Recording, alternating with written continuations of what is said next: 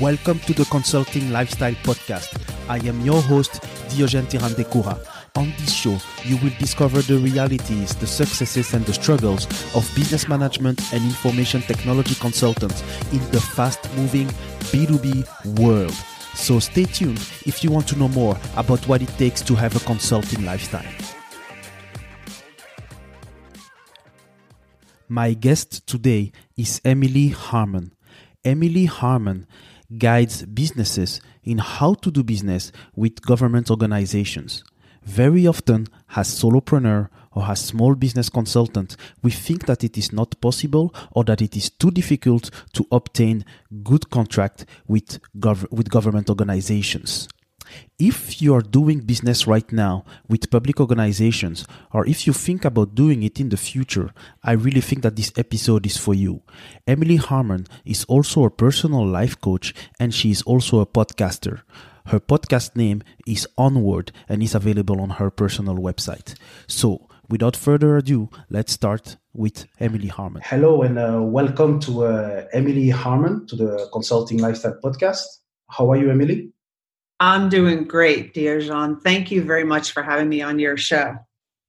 Yeah, thanks very much for accepting the invitation, and I think that there are interesting things that we can talk about for the audience, mainly related to your career and your public sector experience. But first of all, if you could provide to the audience a little bit about yourself, your personal and professional story in a nutshell.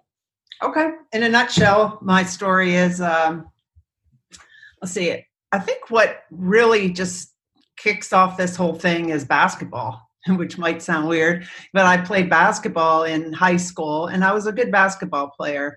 And I was recruited by a lot of different colleges, and I was really concerned about going and playing basketball at a college where basketball would be the number one thing that I should be focusing on and not my grades. So I looked to other colleges as well as the ones that were recruiting me mainly for basketball. And I looked into West Point, which is the U.S. Military Academy up in New York. And then I looked into the Naval Academy. I went and visited West Point. It was cold and rainy, gray. Everyone was wearing gray uniforms. And the next weekend I went and visited the Naval Academy. It was nice and sunny. And I liked the basketball team there. I liked the fact that the Naval Academy was in Annapolis, closer to home, where I lived in Northern Virginia. So I decided to go to college there, not knowing that much about the Navy or the military. I mean, growing up in Northern Virginia, I did have friends whose parents were in the military. But, you know, when you're a younger child, you know, you're not really interested in what people's parents do. At least I wasn't. I was just more focused on myself, I guess. So, but that started my career. I ended up working for the Navy. I ended up enjoying it and worked for the Navy for 38 total years. Some of those years, 4 of them were when I was a midshipman at the Naval Academy. 7 of them I was on active duty as an officer in the Navy. And then the rest, I was in the Navy as a civilian. And that all adds up to about 38 years. And part of the time that I was a civilian, I was also in the Navy Reserves. So I finished a 20-year career with the military. And then I was also a civilian working for the Navy. And I just ended up retiring at the end of May of 2019 and then got into consulting. So thank you. Congrats for that. So it went. So how did you jump from that interest into practicing basketball, becoming a basketball player, and being active in the military and the Navy? Did you meet people during the university that convinced you into starting this career, or is it the team spirit? Was there something that drew you to start that career? Well, when you graduate from the United States Naval Academy, which I did in 1985, you have to serve 5 years in the military. So I served those 5 years, and then I stayed on for 2 more, and then I went into the Navy Reserves and did 13 more. So I basically retired as a commander in the Navy. And so I just stayed on because I really enjoyed, and when you go to the Naval Academy, a lot of the classes that you take our military kinds of classes. Like I took classes on electrical engineering, weapons systems, navigation, things like that. So when you go to that college, you are in the military, and your number one responsibility is, getting good grades and being a good student. And basketball was secondary to that, although I did play basketball when I was there. Okay, perfect. And what were the differences? So in the different roles, I think you mentioned that you were active in the military, then in the Navy, in the Navy Reserve. No, it's a little confusing. So when I was an officer in the Navy, I was a supply corps officer. Okay. Back then, there weren't a lot of options open to women. We couldn't go on like an aircraft carrier or a submarine like women can do today. So I was stationed on a ship, which was a submarine tender, a ship that repaired submarines. And I was responsible for paying all of the ship's crew plus everybody on the submarine. So making sure that I got everyone paid on time, did their travel claims when they went on trips for work. And basically a supply corps officer, so kind of like the business end of the Navy. And then I also I went back to the Naval Academy, and I helped run the Midshipman Food Services Office, which, fed 15,000 meals a day to all of the students at the Naval Academy. So that was a pretty big operation that we ran. And then I ended up getting into contracting and as a lieutenant, and then I got out of the Navy as a lieutenant and just stayed on in that role as a civilian. And I became a contracting officer, buying all different kinds of things for the Navy, airplanes, helicopters, support for airplanes and helicopters, like engineering services, program management services, logistics services, all those different kinds of things. I got to do that, and that was a really great opportunity. I did that for many years and moved up. And then I got into the small business career field, which as a civilian in the Navy, which was basically helping small businesses figure out how they can sell their products or services to the United States military. And it's not that easy because most of the stuff that the military buys is from big companies. Like, I haven't found a small business that can make an aircraft carrier yet, or, one of our big planes. So small businesses are always looking for ways to sell their products and services, and it's not always as easy for them to figure out how to do that. And so that was my role in those two jobs that I had, was helping small businesses. And that kind of led to why I'm doing something similar as a consultant now. Yeah, exactly. So I think, it's a natural segue. So you did a lot of, let's say, operational work for the Navy, and then you working in the contracting services for the Navy and buying services that are from various types, as you mentioned, put you on one side of the fence, and now you're helping those companies that could have been your suppliers in the past. You help them to get those contracts with the federal government, if I understand. Right. I help them just navigate the system. Like I can't, tell the government, of course, award a contract to this company, but I help those companies figure out how they can stand out. How do they approach the government to sell what they want to sell? A lot of times, small and minority-owned businesses start their sales pitch with the fact that they are a small and a minority-owned business. Mm-hmm. And what I try to educate folks on is that, look, the government kind of cares that you're a small and minority-owned business. I mean, the government has goals for that, but what they really care about is what is it that you sell, and do you sell a product or a service that we need? Because we're not going to buy from you just because the government's not going to buy from a small business just because they're a small business. So companies really need to lead with why the government should buy from them. What is it that they sell? And does it meet a need? Yeah. And I think you start a very very important subject because you have on one hand, maybe you have those big organizations. They have public sector departments dedicated to managing relationships with government, and they know what they have to do inside the bidding process. So you today, are you becoming kind of the public sector person. And maybe it's a big word when I say that, but you're kind of helping those companies. So as you say, navigating in their relationship with the government, and also from an admin perspective, how do they apply to new contracts, and how can they read between the lines when there is a bidding process? Yes, exactly. All of that.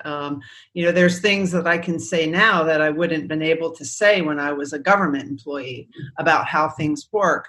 Not that, that government employees do anything wrong. It's just I can give more of the inside scoop than I could when I actually worked for the government. I can tell people how maybe the government might respond to the wording that a company has in their proposal. The company might think this is the best wording ever, and I can say, well, this is what the government's going to think.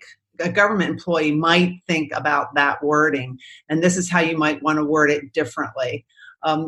That's just something I can help with. I can also help with, sometimes the contractors, the small businesses, if they already have a contract with the government, they might be in a sticky situation where, they're not getting paid, or their customers asking them to do something that's not really in the scope of the contract, and they don't know how to handle it. Yeah. I can help in those situations, and I can help in a different way than a government employee can help. So yes, those are some of the areas that I like to help people, and those are some of the areas that I can help out in. And what do you have? Because you already said a few minutes ago, you mentioned that for smaller businesses, they need to stop starting the conversation by saying, okay, I am small, or I am a minority owned, and think that it will get them to have the door open for them. Do you have other advice, or other kind of mistakes that you see small businesses do frequently, and that you can help them with? Definitely. Some advice would be, like, the government, when people say, I want to do business with the government, that's a huge niche. You've got to understand that the government is huge. There's the Department of Energy is in the government. The Department of Defense is in the government. The Department of Education. So you've got to figure out, what is it that you're selling? Even if it's IT services, it's best not to say, I want to sell IT services to the government. It's better to say, I want to sell IT services to one of the sub-commands within the Department of the Navy that I know needs my help, because I have read on their website that some of the I've read and I've attended some of their outreach events, and I understand the customer, and I know the challenges they have, and I know that they have a solicitation or a request for proposals coming out on this. So that's who I'm going to help. So number one is boil the government down into the unique niche, the unique organization that you want to support. And then there's people that work for the government. So get to know those people and how they work and how they interact, and try to go to some of the outreach events that they're attending and get to know them and get to speak their language, learn how to speak their language, so that when you write your proposal, you can put it in words that they understand, that's addressing their problem. So there's a lot of information you can get on the internet about your potential customers, and like their strategic plans, where they're headed in the next few years. Sometimes their leaders go out and speak at events talking about their challenges. There's a lot of things companies can do, and most companies, I would say a lot of them, don't do it. Yeah, within the advice that you mentioned, there is some of the things that you said that sound pretty similar to a private sector company. So yes, going to event, meet them, and knowing what is their strategic plan. Maybe one of the things, because I am myself a independent consultant, and if I was to do business directly with the government, maybe one of the things I would be worried about would be the payment payment terms. I'm talking about Canada. Sometimes it is said that the government would a client that will pay you pretty late in the process. And as a small business owner, I have cash flow. I have cash flow requirements that are less flexible than a much bigger organization. Do you have sometimes that type of, what can I say, objections or limiting belief around that? Yes, I think that recently, in the past several years, the federal government, and especially the Department of the Navy, has gotten more sensitive to the cash flow issues that small businesses have. I think some of the things that help bring light to that is like when our government shut down for, a while when Congress can't pass the budget.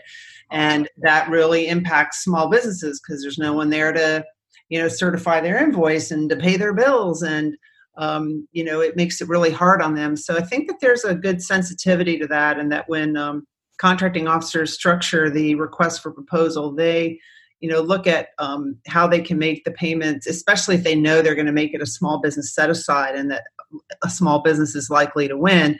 They look at how they can make the payments structure, good and to help with cash flow.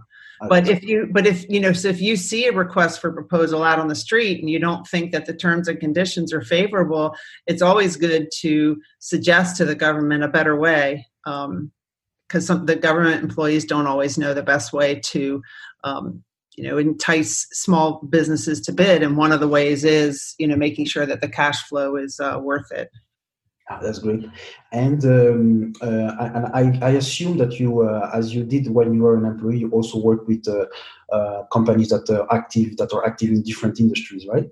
Yes, all different industries. I mean, you name it, I probably worked with them. Food service, providing, butts and seats is what we called it. Like, people that sit next to government employees and help them with the contracting process or the program management process to, parts and supplies for weapon systems and airplanes and ships, anything, just figure that the Navy and the Marine Corps, which is what makes up the Department of the Navy, is like a huge community, and they need everything. They buy just about everything to support the people and the weapon systems.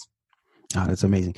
And you're also active as a life coach, Emily. So how did you start that activity? How did you come to decide to start that activity? And are you helping people that are an audience that is similar to the audience that you help with your federal government consulting business? Yeah, I my whole career in the Department of the Navy, I was a minority, white woman, but I was a minority in the military. I was frequently, one of the only women in meetings and things like that. So, and then I rose pretty far up to the top. So I like to help, especially women, figure out how to do things, and there's a lot of things that I used to be a mentor when I was in the Navy. I'd mentor women when I was working for the Navy. And so I figure coaching is very similar to mentoring. I like to be a sounding board. I've been through a lot of tough times myself, so I can help advise not, people in the personal realm on things like being a single parent, going through a divorce, having a child who has invisible illnesses. You can't look at her and tell that she's sick, but she is. Having a son who's an alcoholic. There's lots of things that I have been through that I think I can give back, by sharing my experiences and helping other people through those. And then I know that it's really lonely when you're the owner of a small business.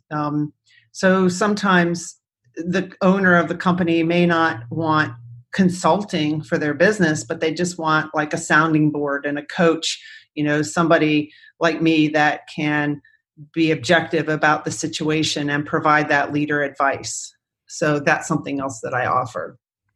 Yeah, that's very important because life happens to everyone, and beyond our careers, we all have personal challenges to deal with. And the thing that you mentioned with the son, maybe for the audience, is good to know that you have yourself your own podcast. On board, and there is an episode between with you and your son in it, which I think is a pretty moving one. Yes, that was a really good interview. He told me some things I didn't know in that interview. It was really good. I did not realize how close he was to dying of alcoholism. I knew he was sick, but I also knew he had to be the one to solve the issue. He was 23 and I had done all I could do. So, that is a good episode. And I'm getting ready to do a solo cast episode that I'm going to publish on December 30th. December 30th, 2019. This year, right? 2019. Yeah. So I think yours will publish a little bit after, but people can go and listen to it. It's like this year has been very hard on me as well because I retired at the end of May. Mm-hmm. I moved to Virginia to be closer to my parents June 19th, and then June 24th, my former husband, the father of my kids, got sick with cancer.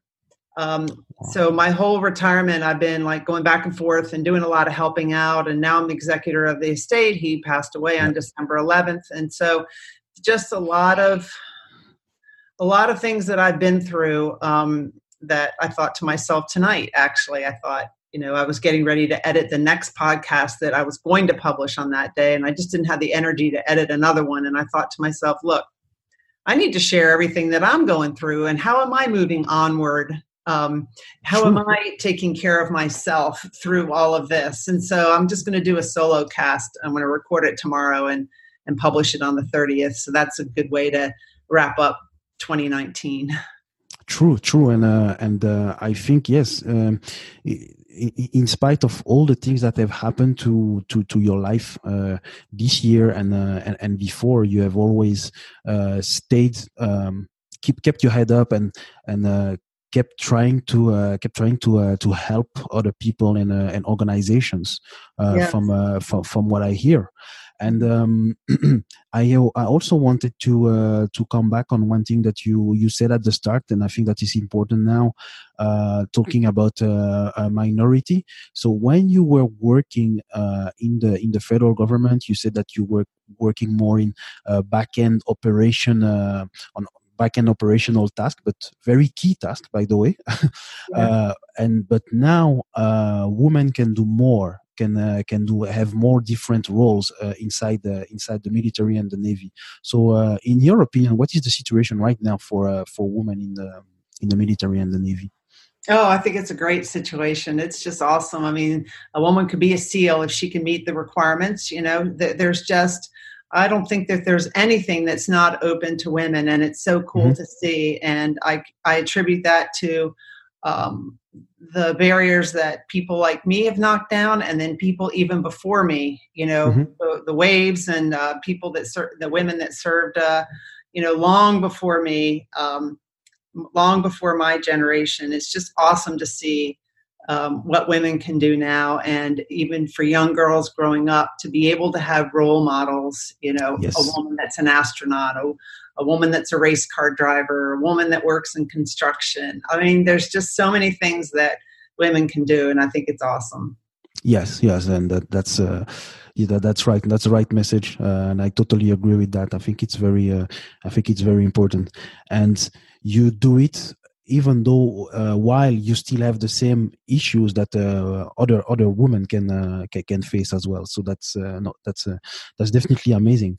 And Emily, do you work solely with because I am from Canada, so but do you solely work with companies that are inside the US territory? No, it hasn't been announced yet, but I'm going to be on the board of a company that's in Canada. So that's amazing. So I will help companies that are in other countries as well. No problem. Okay. If I have time. One of your questions that you submitted to me ahead of time was, what was your question? What does consulting mean to you, or is that your question? Yes, it's pretty much yes, indeed, it's pretty much the like the final question that I ask in most episodes. Is it something that you want to answer right now? You can ask it to me at the end, but I'd say one thing is that you get to pick and choose what work you take on, and I'm really trying hard not to be a workaholic. So Oh, that's great. And maybe just one small question. If you have a kind of routine, like do you work a certain amount of hours at the max between Monday to Friday, or? That's a good question. The way I have my calendar set up, I don't take meetings pretty much. I don't do meetings on Mondays and Fridays to try to give myself that extra time. Because of, helping take care of my ex, I just haven't really been able to get into a routine. There's always something to do with his stuff. I'm, behind on some of my paperwork and stuff. So I'm really looking forward to 2020 where I can get that all under control. But I'm still getting used to being retired. Like some days I think to myself, wow, I could just go hiking today without taking a day of vacation. I can go hiking. And so that mentality of being able to just go to a movie in the afternoon, if it's a rainy afternoon and I feel like it, or I haven't let myself relax like that yet as much as I want to. I have been taking pottery classes with my mom. But I'm going to do better at that in 2020 for sure. Okay, and I wish that for you, and indeed. So we are touching the end of the conversation, and the question that I have, because we are on the podcast that is named Consulting Lifestyle, and you are a independent consultant since May 2019, and also a podcaster. So for you, what does that mean, having a consulting lifestyle? Yeah, I do think it means being able to be flexible. I don't go to an office every day. I control my schedule. It's not as controlled by other people. In fact, one day I posted something on LinkedIn. I said, after working all weekend, I was thinking to myself that I have a really tough boss. And then I realized that boss is me. I'm the one being tough on me, saying yes to taking work or saying, making myself work on the weekend. So one of the things I wanted to do when I retired was slow down. And I've been doing that some, but I need to get better at it. And one of the things I have been doing more of, and this is what a consulting lifestyle means to me too, is having more time to take care of myself. I have been exercising. I'm in much better shape than I was. So I've been taking care of my mental and my physical health, which feels good and I think makes me better on the job. Okay, that's a very good lesson for a lot of people. So be flexible, have control of your own schedule, be your own toughest boss if you want to, and take care of yourself. So I think it was really a wonderful conversation. We went through a lot of subjects, both personal and professional. So thank you, Emily, and I look forward for you to have the best of 2020. And, thank you. We talk again soon. I look forward to following your podcast. Thank you very much. All right. Have a great night. Have a great night. Bye-bye. All right. Bye. Thank you for listening to the Consulting Lifestyle Podcast. Leave a review on iTunes if you have enjoyed the episode, and subscribe to the podcast so that you get notified to hear other episodes with your host, Diogène Tirandekura.